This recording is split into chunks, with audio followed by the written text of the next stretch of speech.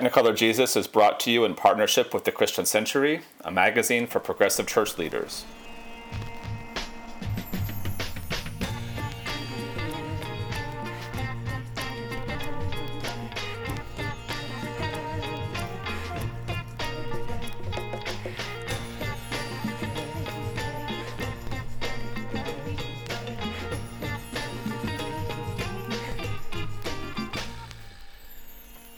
All right, let's do it. This is Technicolor Jesus, where we talk movies and pop culture with an eye for pastors, preachers, and Sunday school teachers. Today we are talking with Brian Blunt about the 1996 Nora Ephron flick, Michael.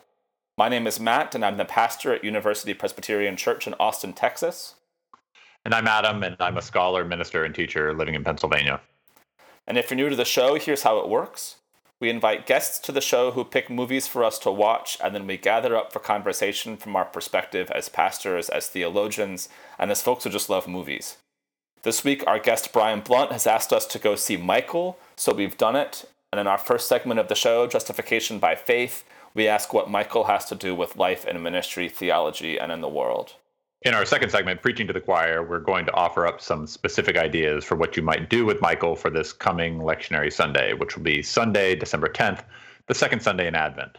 And finally, in our third segment, Postludes, we'll take a second to share another little preacher thought from Matt and I on something else we're reading, we're watching, or following. But before we get too far down the line, I want to introduce our guest, Brian Blunt. Brian is the president and professor of New Testament at Union Presbyterian Seminary in Richmond, Virginia. He's the author of numerous books on scripture and homiletics, most recently including Invasion of the Dead, Preaching Resurrection, which I reread just about every Holy Week and invariably find something new inside. Brian, we are so glad to have you here. Thanks for being here. Well, it's a pleasure to be with you. I also assign Go Preach regularly in my preaching classes, so it's that's good. I'm teaching a class on preaching the Gospel of Mark right now, and the students are loving the book. So we thank you for that. Oh, great. Thank you. Nice to know. So this one is a bit of a deep cut. It's from the heart of the mid-90s post-pulp fiction renaissance of John Travolta. This Nora Ephron, I guess we call it a romantic comedy called Michael. William Hurt plays Frank Quinlan, a tabloid reporter who tracks down a story about a woman living with her guardian angel, who turns out to be Travolta's very bawdy and very worldly Michael, with his huge room-hogging wings very much included. Frank convinces Michael to come back to Chicago with him via road trip so that they can get some good pictures and cash in on his story. But along the way, of course, Michael works a bit on Frank's heart and opens it to one of their traveling companions, played by Andie MacDowell. So I guess it's a romantic comedy, but of course the muse at the center of this movie is Travolta, at the height of his surprising mid-90s charm, chewing his way through the role of this chain-smoking, troublemaking, larger-than-life ladies' magnet character, perhaps a far cry from the angel of popular imagination. But then maybe there's some resonance with the angel of scriptural or theological imagination. Brian, you tell me, why this movie? What does Michael have to do with our contemporary theological imagination? Well, I picked Michael because the character gives us a sense of God breaking in and moving into the world in which we find ourselves today. And it's not an expected kind of breaking in. It's an unusual breaking in the small places of life where we find, this woman that the angel is living with. That's one thing that's striking to me, that if there's going to be an angelic intervention, it's going to be in some out-of-the-way kind of place, in a nondescript kind of community in town, with someone that we would not very much expect God to be breaking in upon. So that's the first thing that was interesting to me. I started looking at this movie and thinking about the movie because I was working on a text in the book of Acts, the story of Philip and the Ethiopian eunuch. You remember that story very well, where Philip is transported to a place where he's been in the spirit, and he finds the Ethiopian eunuch who's been to the temple and can't understand what he's reading and needs some help explaining it, and Philip does that. How did I think of Michael in that regard? Well, there's a place in the movie where, if you probably remember, Michael is asked to do certain kinds of things to demonstrate that he is actually a real angel, miraculous kinds of things, either big miracles or little miracles. And he always declines, and he declines by saying, that's not my area. In other words, there are other angelic beings and forces that handle the kind of issues the characters in the movie are asking him to demonstrate with his abilities. He always says, "It's not my area." And I looked at the text with Philip and the Ethiopian eunuch and realized that what God has done is pushed both Philip and the eunuch into places that are not their area in order to demonstrate and to make a point about how God breaks in the world. Philip's area is not on this road where he finds the Ethiopian eunuch. He's been preaching and teaching in urban areas and communities. All of a sudden now he's cast into a place outside of his area of working and asked to do something that is completely unanticipated and unexpected. The Ethiopian eunuch also is out of his area. He's been to the temple. He's been trying to learn things about God. Because he is a eunuch, he's by the legal definition of the time, the Holiness and Purity Code, kind of a broken person who doesn't belong in the company and community of the faithful, and yet he's being drawn into that company and community of the faithful through his own desires to know more about God, and now through Philip's appearance and teaching. All of this suggests to me that God's breaking in happens in unusual, unanticipated ways. And in this case, with Philip and the eunuch, Philip doesn't anticipate being where he is. The eunuch does anticipate wanting to be where he is, but he's out of place given the kind of physical profile he represents in the story.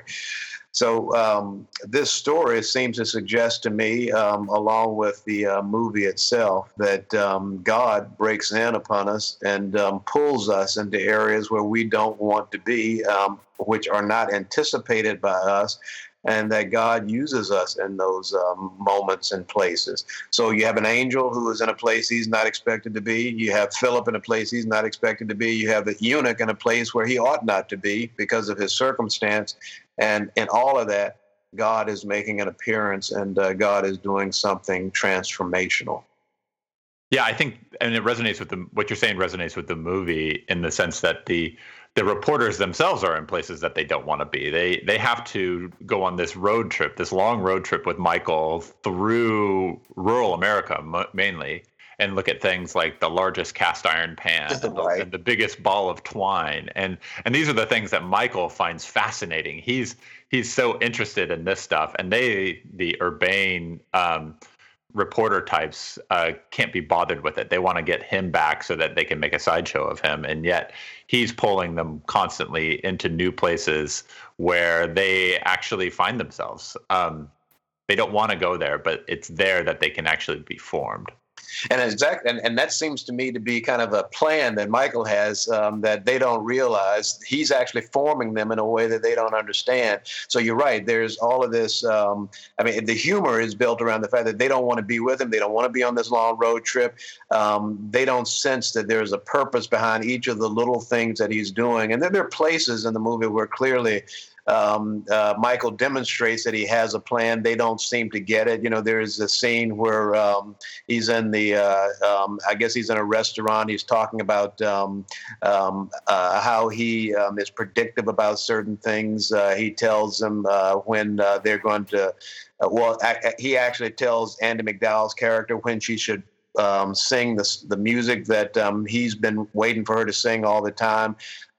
He's anticipating their particular moves. He's planned all of this out, and they don't understand it. Yet there is a plan in place. And I think that's what the text I was looking at with Philip and the Ethiopian eunuch. Neither one of them understand what's going on, and yet there is a plan in place. There is a formation that's taking place. And it's not even not only that the angel that Michael shows up in an unexpected place, but he shows up as an unexpected character too. I mean, he stands in pretty stark contrast to some of the kind of angels of conventional imagination, because he's so bawdy and he's so earthy, and he's a sexual being, and he has a ladies' magnet, and he pours more sugar on his food than like anyone can possibly conceive of. He's got a love affair with kind of the incarnational here that I think is really surprising, especially in real contrast to kind of the angels who get depicted as beings of purity or refinement or kind of almost something aesthetic. He's a different kind of spiritual guide than we're used to seeing.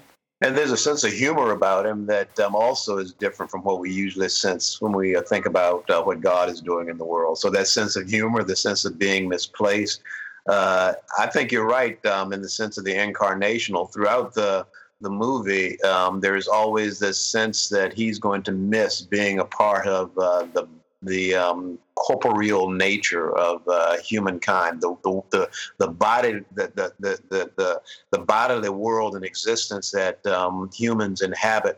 That's something that he cherishes and relishes, and that's why he uses the sugar, and that's why he is as bawdy as he is. He's enjoying the richness of human physical life. The incarnational reality is something that he feasts upon in the movie, and he's going to miss it. And I think in some ways, the movie is trying to suggest that we should appreciate more the kind of human physical beauty that surrounds us all the time. We tend to miss it if we don't appreciate it as much as we should. And seeing the human reality through Michael's eyes helps us appreciate it as something that's a little bit more unusual than we tend to see it day in and day out. So yeah, that's helpful because I have a kind of mixed relationship with this movie as a Christmas movie. I mean, it kind of announces itself as a Christmas movie. It comes out on Christmas Day. It's built around the holiday season, and it has that kind of Christmas movie sense of romantic sentimentality about it. Like the point of the Christmas season is that the male and female leads will get together in the end and open their hearts, and that will be the real meaning of Christmas. And I kind of bristle against that a little bit. At the other hand, there is something beautifully incarnational about the way in which Michael is presented that strikes me as a kind of Christmas story in and of itself. That we have Jesus who is born in this very material and incarnational way, that is in the manger, that is there with all the dirt and the animals. There's something very worldly about that I think this movie gets to in ways that were really kind of captivating for me and different than we've seen with so many other kind of portrayals of the angelic in pop culture. Yeah, I think so too, Matt. Like, this movie seems to be pulling in a couple of different directions. There's the conventions of the romantic comedy that Nora Ephron is totally familiar with and is in some ways the sort of modern master of.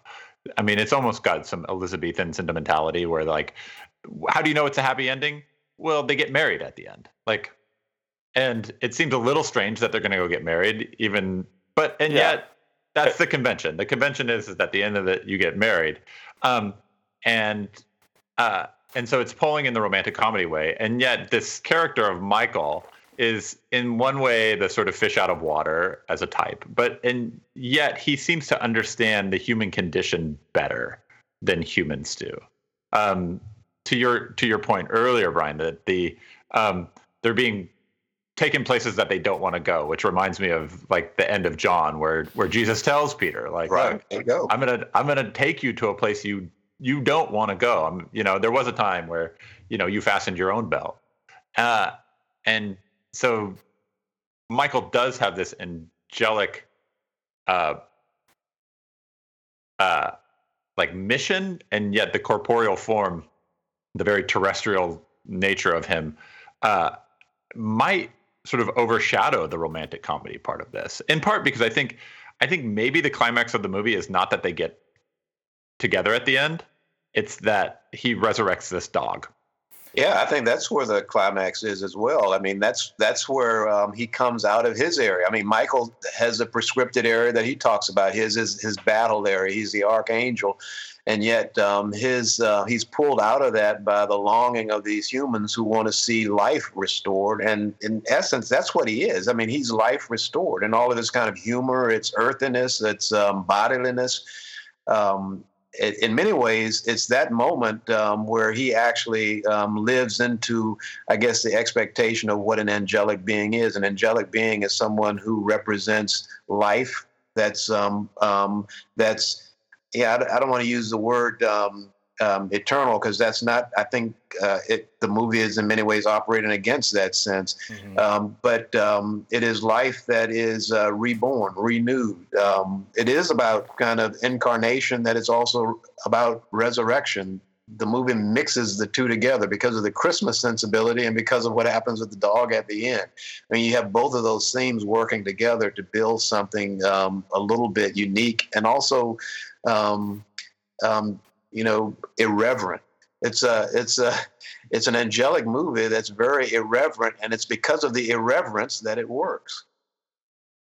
So there's a story in the Talmud that this reminded me of as I was watching this movie, where this father and son bury themselves in a cave up to their necks so that they can just read Torah all day, and mainly disembodying themselves in order that they can just like pay attention to the study of Torah. And then every so often they have to leave their cave in order to go get food and some other things. And whenever they leave, they would see farmers who were working the land and just doing, just being a part of the material world. And the two rabbis get like deeply indignant and start like shooting fireballs from their eyes and burning up the world. At which point God, the voice of God, comes down and says, like, have you left your cave to burn up my world? Like, go back to your cave.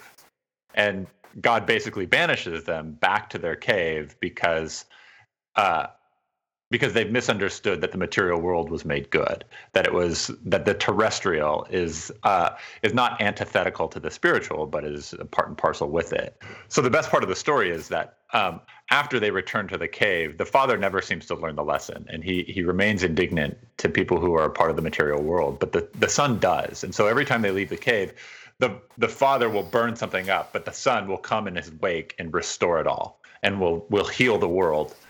So as the father sort of gets mad, the son comes as this healer who's repairing all of the brokenness that follows in his father's wake. Well, I think that's a really good connecting piece. The other thing I think continues with me. I mean, following that line is that there is an appreciation of the physical in this movie that we often have difficulty with in terms of Christian sensibility. We have this kind of Greek philosophical orientation to our faithfulness that looks at things that are bodily in nature as to be somewhat negative, and things more spiritual that are apart from the body to be a little more holy and pure. And the movie kind of celebrates the bodiliness of the world and the material, and living into our human bodiless sensibilities is a good thing. And Michael is a representation of that, and he pulls the people in the story along with him. In his journey, the things he wants to see, they seem silly on the surface, like the biggest ball of twine or the biggest frying pan, all those kinds of things. But in essence, they are celebrating kind of the physical reality and world around us that we often dismiss as the lesser of the important parts of our reality, the spiritual and the mental being the things we highlight. Michael seems to turn that on its head and celebrate the physical. I found him really interesting. I mean, granted, this is my own professional perspective, but I found him interesting as a kind of model of pastoral relationship, kind of along the same ways. I mean, there's not in all of my pastoral relationships, but certainly in some of them, there's been a moment early on, usually in a time of pastoral care, like I'm visiting somebody in the hospital, and we have a moment where we kind of have to negotiate whether or not we're going to use profanity in our pastoral relationship. Yeah. Right. Right? Like, yeah.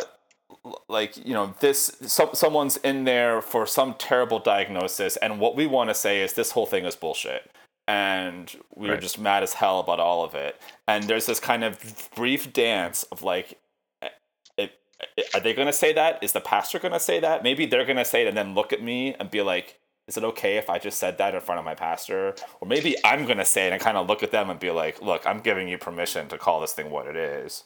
There's this little dance of like, are we allowed to do that? And I found, I am not at the point of Travolta's character here of like, I don't live into life that much, man. But there's some pieces of it that were really freeing in terms of, look, this is a different kind of pastoral relationship that allows us to live into the things of the world that give that allow us to still be formed for what God is trying to do. And I appreciated that, despite, there's other pieces of his kind of pastoral thing. I mean, it's almost like in its own way, it's almost kind of a celebrity project for him, where like he can get away with anything and everybody loves him and it's all charisma, and that's a little bit different. But there was something interesting to me about the way in which he's able to get on the level of the people that he's pastoring. So combining these two comments, it's making me think that maybe one of the things that's missing from the U.S. church is a deeper and more sophisticated theology of pleasure. Michael seems to like the pleasurable. I mean, he has an almost Epicurean sense. Yeah, sure.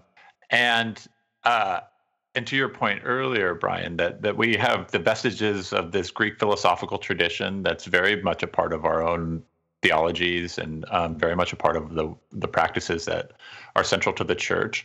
There's also the sort of long history of U.S. puritanical understandings of bodies and what they're good for. And yet Michael comes down as this angelic heavenly being and seems to have no problem with pleasure, and sees it as sort of part of what it means to be human. And yet it's very rare that I ever hear people talk about the value of pleasure, whether it's sexual pleasure or whether it's sort of bodily pleasure, whether it's what you consume, drink, eat, smoke. I mean, there's very little to talk about that. We sort of carve out places where we can be silent, where we don't have to like admit that we enjoy this stuff. But in what ways are we as a church also trying to sort of not just meet people in their need, Matt, but also try and provide for them a world where they can be joyful about the pleasurable things that happen? All right, we are about ready to move on, but I don't want to do so without first saying how grateful we are for our partnership with the Christian Century. I want to guide your attention to the great work they are doing.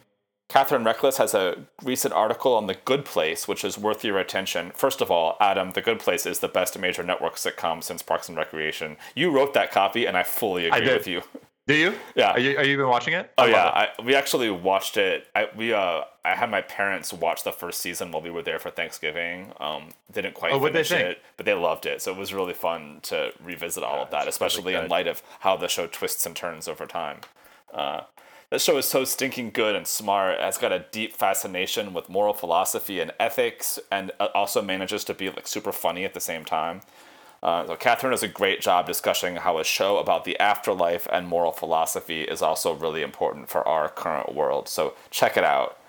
Also, if you are listening and don't yet subscribe to The Century, Technicolor Jesus listeners can get a free trial magazine subscription.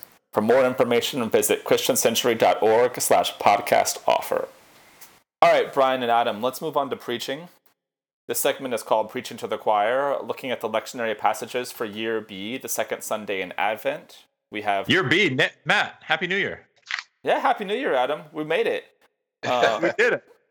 So we have comfort my people in Isaiah 40. We have Mark's account of John the Baptist citing that same scripture.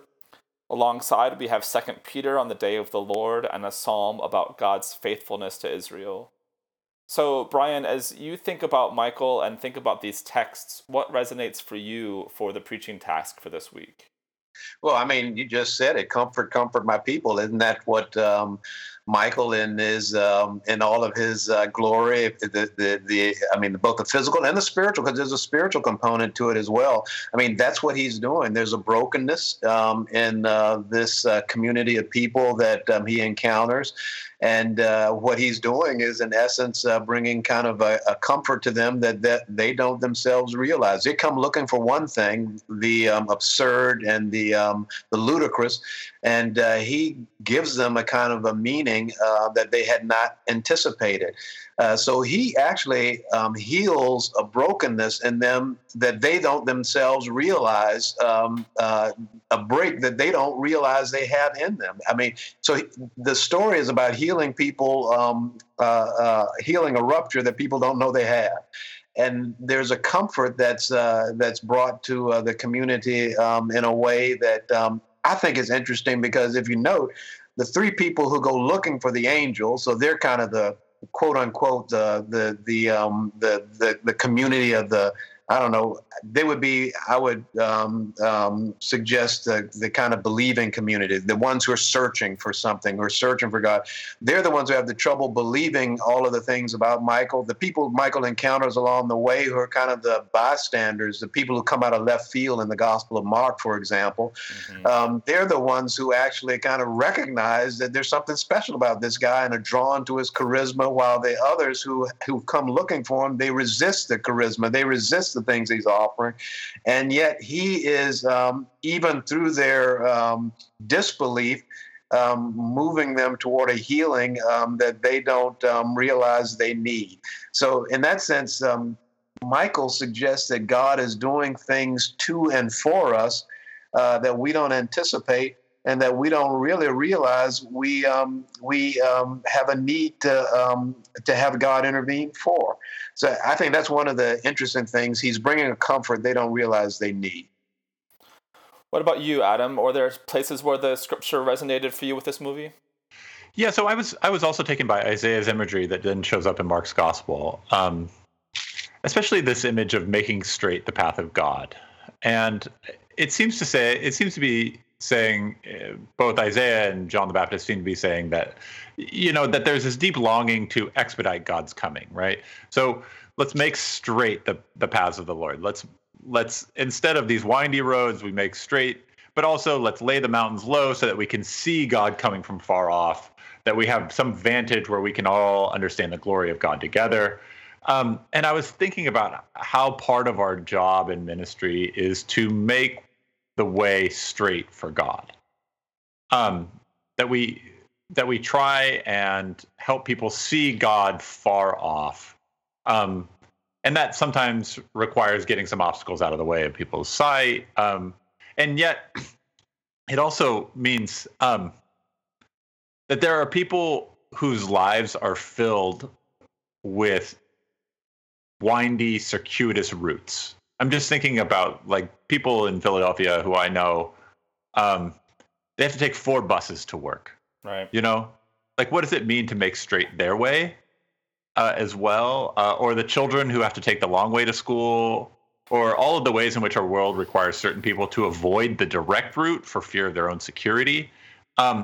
What happens when we're also making their roads straight? In what way is the seeing of the glory of God necessarily a communal event?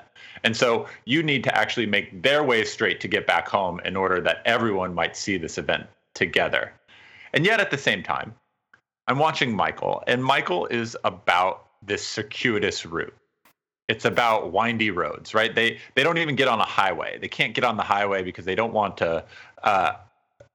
Michael to be known by anybody. So they're on these back roads, and they're going over hills, and like windy roads are. I mean, half this movie is just a shot of a car driving down a road. And it started to help me think about the value of indirect routes. And sometimes we need the indirect route to help us prepare for the glory that's coming. Like we need the time of the indirect route in order for us to actually see the out of the way journey, the long way is necessary for us to actually come to some vision. And Kierkegaard talks a lot about this in his own theologies of indirectness and how important it is that we overhear the word of God in order that we might encounter it rightly. And so I'm sort of toying with direct and indirectness on account of Michael's inspiration. How about you, Matt? That's really interesting, especially with this Isaiah reading, especially leading up to Christmas, because I feel like this film has part of my soapbox is about the way in which Christmas movies become invariably kind of about heterosexual romance in a way that I think too narrowly defines the scope of what theologically we proclaim to be happening. We take kind of people, long listeners of the show have heard me talk about this before, like Christmas Carol is kind of the urtext of all of this, and it is Scrooge's conversion to a broad scope of what God is doing in Dickensian London, and a broad commitment to opening himself to both a cheer with his fellow man, but also a sense of the work of justice and the work of righteousness, and that kind of gets conscripted, it gets shrunk over time to be people who have conversion experiences that just make them better romantic partners, which is kind of where this film leads. And I feel like that is too narrow an understanding of what the comfort in Isaiah is getting at. That it is not, I think you're kind of getting at this too. It is not just, one person opens themselves up to something new, but we all reorient ourselves to the people around us and to the work of God. I also was looking briefly at this 2 Peter reading that has this kind of famous line about with the Lord 1 day is like 1,000 years, and 1,000 years are like 1 day. The Lord is not slow about his promise, but is patient with you. And I was thinking about kind of the work of patience in this movie. That as Brian was saying earlier, like Michael kind of knows how this is all going to play out. Like it's kind of like he's read the screenplay already, and so he knows the places where people are going to need to do specific things, and it gives him this kind of patience about where the story is going, which allows him to have all these moments of joy. Like he doesn't have to act urgently because he kind of has a sense of where the beats are and where all this is going. And it seemed like a kind of model of a different kind of Advent faithfulness. Advent always feels so impatient to me. Like it's so urgent, and we feel so desperate. And I wonder what it means for us to preach patience, that has some faithfulness and has some joy in it, because of our faith in something that is surely coming. That's what I've got. There's also a sense of the unexpected that's there with the messenger. I'm going to send my messenger ahead of you. Well, what does that messenger look like? How do we determine who God's messenger is going to be? And you wouldn't pick Michael. Right. You just simply not pick him to be God's messenger. And how often might it be that God's presence shows up in our lives, in our world, and we just don't realize it because it's not the package we expect that package to be? And then what do we do with that? And do we want God to prove God's self to us? I think we often do. We want to have some measure of assurance that this is God at work, and everything in the story seems to suggest that Michael is the opposite of that. He doesn't want you to ever be sure that this is God at work, and that's why even at the end he resists when he says it's not my area. He's resisting all of those moments when we want definite proof, or the characters want definite proof. He doesn't want to give it to them, and that's why he's saying that's not my area. It's for them, not for him, that he's making that comment. This is a messenger who's unlike anything one expects God's messenger to be, and that perhaps may be a part of the story that's really important and poignant for us as Christians to pick up on. God, when God breaks in, does so in ways we least expect. Is that a good analog for folks who are thinking about John the Baptist on this Sunday too? I mean, John the Baptist surely doesn't look like the prophets that people were expecting. Exactly. Yeah. Yeah. Well, it's interesting too because this Mark passage is like we're in the second season of or second Sunday in Advent, and at least in year B, we get Mark's account, right, which is without a nativity, and begins with the beginning, the gospel of Jesus Christ or something like that. Is that and I read that first line this week in light of the lack of the resurrection account later, and I don't know if like that's the first. This is the first time that I've been able to sort of notice that, which is Mark doesn't have a resurrection account, and as you know, Brian, like there's a lot of questions as to why, like, what's going on here, right. But it's fun to read the lack of the resurrection account in light of the very first sentence of the gospel, which is that this is the beginning of it, right? This isn't the sum total of it. This isn't the whole story, but this is the beginning of the story. And I keep thinking about that, considering what does it mean to wait in the midst of Advent and wonder, like, how am I in the middle of a story that's already going on, that began as far back as Mark's gospel and is now present in my life today. Mm-hmm. Oh, and I agree with that. I think it's very important that one picks up on the thing that it's the beginning of the good news, because I think the way Mark ends the gospel at 16:8 is to invite the reader to come in and participate, to tell the good news that the characters in the story are too afraid to tell. So you're being invited into the story, a story that you think you are in control of. And Michael is a similar kind of thing. It's the characters who think they have some sense of control by getting him to go where they want him to go ultimately realize that they're not the ones in control in this story. And I think Mark is presenting a similar kind of thing. So I like that you're picking up a sense of the beginning of the good news. It's the start of it.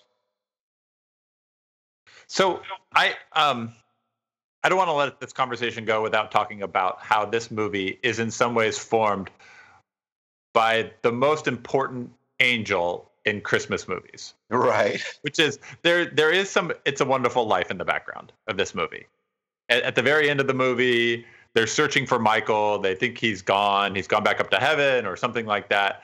And the thing that notifies them that Michael is around is that bells start ringing. Right. Whether it's wind chime or whether it's jingle bells, there's various different moments. And it felt like the movie was beginning to play on It's a Wonderful Life, and the angel in that picture, and contrasting that with Michael and the two things that they're trying to do, because they in some ways have the same mission, right? They're there to help broken people realize that the relationships that are in front of them are enough. They're redemptive in their own way. But were you sensing or hearing It's a Wonderful Life? I'm on record as not liking It's a Wonderful Life as a movie. But as two people who I know might consider It's a Wonderful Life worth watching, how is it operating in the background of this movie, or did it at all? Yes, that's interesting. Now that you talk about it, I get the sense of the bells ringing and all of that. I didn't pick up on that when I have watched the movie in the past. There is, and my wife has the same sense of the kind of the overall, I guess, sensibility that is too sweet at the end of Michael, with them coming together and all that type of thing. It's somewhat like there is one kind of presentation of the movie in its main frame, which is people who are struggling to find a sense of the divine in their midst, and then the assurance of it at the end, which kind of goes against the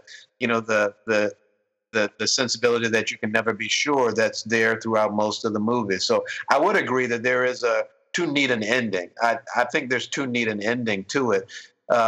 But for me, the thing that's important about the ending is not so much about the couple and them coming together. It's about the old lady and her dancing with Michael. I mean, that's, for me, where the movie makes its mark. As with the little dog, now with the lady, there is life that goes on, and it's life that enjoys life. I mean, they're dancing at the end. I mean, that's what eternal life is like. It's pleasure. I mean, you said it earlier, Adam. It's pleasure, and that pleasure goes on forever.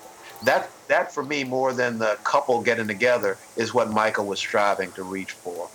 Yeah, I have a couple of questions about the last act of this film, or like the last 15 minutes of it. And I guess much to my own surprise, by the time I got there, I felt like it needed to be longer. It's like there's very little dwelling in the period where the male and female leads are fighting with each other and estranged from each other. It seemed like they should have sat with that a little bit. And then when they came back together, I mean, they see each other on the street, and immediately he says, "I love you." And the next thing he says is, "Will you marry me?" He asks 4 times. She keeps saying no, one for each of her ex-husbands that we've heard about multiple times during the movie. And then she says yes on the last time, and then the movie is over. And it felt so abrupt. It felt a little uncomfortable to watch him kind of propose over and over. I didn't need for marriage to be where it ended. I would have been happy for them to see each other on the street and smile at each other and have that kind of kindling of possibility and then cut. But it felt very oddly paced, which is not a helpful preaching strategy for Sunday morning. I just needed to get it off my chest.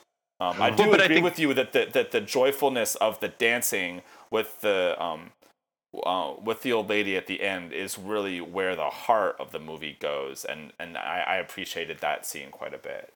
Yeah, and I think that again, like the movie's pulling in a number of different directions. It wants to tell the story about this angel and who is ostensibly the center of the movie. And if we're being a little bit cynical, is the reason that the movie got made is because John Travolta at this point in his career has enough juice to get a movie made how he wants to get that and they're not going to like cut him out. So they focus on him for a good 3/4 of the movie, and that last act, that's really 2 acts, like rolled into one, is forced and quick. But back to this image of this dance, it just felt like this unseen reality that might be around us all of the time. Advent is talking about that a lot, which is like suddenly angels just sort of show up like out of nowhere, and Michael does show up in these Advent texts and like does talk to different people and say like, okay, I got a message for you. And Scripture kind of suggests that there's this strange heavenly realm that's going on around us, and we can think about that heavenly realm in the typical ways that Michael is depicted within Christian tradition, which is with a sword and a shield. There's an amazing statue at Princeton University of Michael the Archangel over one of the halls there. And he's menacing and huge and looks as if he's like part Greek god. And yet this movie seems to say like, no, what's actually going on with the heavenly realm is not these spiritual battles. It's like the elders, the ancestors, and the angels all dancing around us in a state of joy, which is, I think, to me, a more appropriate way to begin to think about how Advent operates when we're, especially in the midst of waiting and penitence and contemplation. Well, I think we've talked this movie around and around, but I think that about wraps us up for time. I'm so grateful for the conversation, and Brian, I'm so grateful you could take the time to be with us. Thank you for being here. All right, now it's time for our last segment. This is called Postludes, and it's just a chance to get another little preacher thought from each of us on something else we're watching or following. So, Matt, tell me, what's your postlude for the week? So I recently discovered as a kind of Netflix one-off on one of those nights where I was just looking for one thing to watch once, something called Chef vs. Science, the Ultimate Kitchen Challenge. What a title. I know. This is a BBC special from 2016 that has found its way into American Netflix's odd catalog of cooking shows, which it spits out to me with seasoned regularity because it knows me too well. Same. Right. So Chef vs. Science. In one corner, we have 2-star Michelin chef Marcus Waring. I'm going to mispronounce some names here, and I apologize. In the other corner, we have material scientist Mark Mudownick. each of whom was going to cook a dinner of tomato soup, steak, mashed potatoes, and what in America we would call chocolate lava cake. The chef uses very classical culinary techniques, and the scientist does things like make the tomato soup in a centrifuge and prepare the steak using liquid nitrogen. It's so funny. What an incredible premise. Adam, I wanted this to be good. Like, okay, let me ask you, Matt, was this good? No, it's not good. First of all, the scientist, who I believe is like the UK version of Adam Savage, although he actually does hold a tenured faculty position somewhere, but he's clearly found his way into this kind of pop culture scientist thing. He fails in almost every respect. Like, his food looks terrible. The steak is kind of interesting. He does it in a sous vide, and then he wants to get the Maillard reaction all the way around the steak, and so he puts it in a deep fryer. But to solve the problem of overcooking the middle of the steak while it's in the fryer, he freezes the outside of it with liquid nitrogen first, in between the sous vide and the deep fat, which actually ends up looking like it works reasonably well. But there are other pieces in here that just look terrible. I don't want to start on his mashed potatoes. But I would also describe, what's interesting to the show, to me about this show, is this very kind of tenuous relationship that these two characters have with one another. I would describe the look on the chef's face the entire time as, I am tolerating this because of a paycheck. So the whole time, I couldn't help but think that this special felt like a bite-sized version of so many of the conversations we have about faith and religion and spirituality up and against natural sciences. Like, this is a rabbit hole I don't want to fall into in this podcast, but like, it's not hard to draw a line between the accumulated wisdom and tradition of classical culinary arts and the kind of priestly rites of institutional religion that I find myself professionally associated with.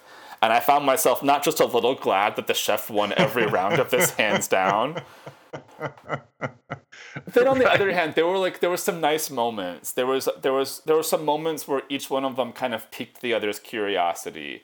Like the scientist kind of realizes that actually all that food is better with butter, and so what happens if we try to put a bunch of butter into it, which he might try the next time. And even the chef kind of looks at that sous vide and nitrogen method and is like, that's an interesting thing. I wonder what I could do with that. Or the tomato soup broth that is formed from a centrifuge doesn't taste as good as real tomato soup, but it's an interesting ingredient that we might do something interesting with. And I appreciated those kind of moments of puncture, and it felt like there was learning to be accomplished on both sides. When it felt like they both recognized that they had a mutual goal, which was making the best mashed potatoes, which is a Thanksgiving dream that I'm happy to sign up for, Adam. So that's what this is amazing. So first of all, I really want to watch this now because I will tonight probably. Yeah, but it also seems to me like the idea that you would pit a professional chef against someone who's not a professional chef to like make a dish is ludicrous on the face of it, right? Like, well, they can't face them against each other to make a science experiment. Like, it's like, no, because I mean, in some ways, it's totally insulting to the chef that you would ask someone who has very little culinary experience to walk in and like cook a dish and do something that this person has devoted their life to and is actually very accomplished at. I don't walk into science labs and goes like, all right, look out, everybody. I'm about to experiment on some stuff. Right. Yeah, that said, there is like, I don't know. It would be interesting to talk to the types of chefs who are well-versed in science, right? Like there are these people who have a sort of bilingual side of things. And I actually find that those ministers actually have a lot to offer in today's like church. Is that they have a science vocabulary, they have a religious vocabulary, and they're the ones who can actually do the important translation and mediation. Right. And like the fundamental currency there is curiosity, right? Yeah. Like, you know, and curiosity that is more powerful than like some kind of territorialism that is like, I don't want to learn more because I need to guard my own turf. So when the curiosity comes through, I think there's something that's really beautiful there. It is not, however, this episode of television, which is not beautiful. Well, and I think it's pitting them as in competition is part of the problem, right? Like, no, they're not going to get the show made if they're like a chef and a scientist collaborate on a meal, right? And yet, that's exactly what you'd hope would happen. Yeah. And it does in its own strange ways. All right, fair enough, Adam. What that about wraps it up for me. What do you got? So it's time for Christmas music, even though it's not yet Advent, where Matt and I sit. It is time for me to play all of the Christmas music. And there are two things that are worth a mention in this season of Christmas music. The first is Elizabeth Mitchell, who is mostly known for kids' music that adults could also listen to and not hate. She has a incredible Christmas album that is totally worth listening to. And it has really great arrangements of some hard to find Advent and Christmas tunes, a lot of sort of American folk Advent and Christmas hymns and tunes. And my favorite on the album is the Cherry Tree Carol. You know the Cherry Tree Carol, right? Sure. Of course. Which by some accounts is as old as like the 15th century. It also is included in the Child Ballads, which is a very famous collection of old English folk tunes. About Mary and Joseph way to Bethlehem for the census, and they, pass through a cherry orchard, and Mary asks Joseph to, get her some cherries, and Joseph gets super indignant and is like, "Why don't you ask the guy who impregnated you to go get those cherries?" And then the baby Jesus in the womb of Mary, commands the tree to bend low, and Mary then picks some cherries. And then there's this fourth verse that doesn't often get sung, where Joseph repents and has some change of heart. And it's a really beautiful carol. A lot of folk singers have butchered it, but Elizabeth Mitchell gets it right. I'm taken with the whole song, and she captures the anguish and the hope of the song. She captures this sort of strange foreignness of this story that doesn't show up in scripture, but is part of some larger Christmas traditions. And it's such a good song that I want everyone to listen to her version of it, because it's haunting in its own way. So that's my postlude. Christmas music, the Cherry Tree Carol in particular, but Elizabeth Mitchell's specifically. All right, Adam, that about gets us to the end. One more thanks to Brian Blunt for hanging out with us today. Next episode, Adam, it's more Christmas. We're going to have our annual Christmas special where we will talk Christmas movies until we run out of things to say. Thanks for listening, everybody. Don't forget to subscribe to the show on iTunes. If you like it, leave a rating, leave us a review, tell a friend. If you've got ideas for guests, give us a shout on Facebook or Twitter and let us know who you want to hear from. Special thanks, of course, to our friends at the Christian Century and also to Garrett Mostowski, who was helping us out. Our music was composed by Bobby Brinkerhoff. Big thanks to him and his band Space Cabin. Thanks, Adam. Thanks, Matt.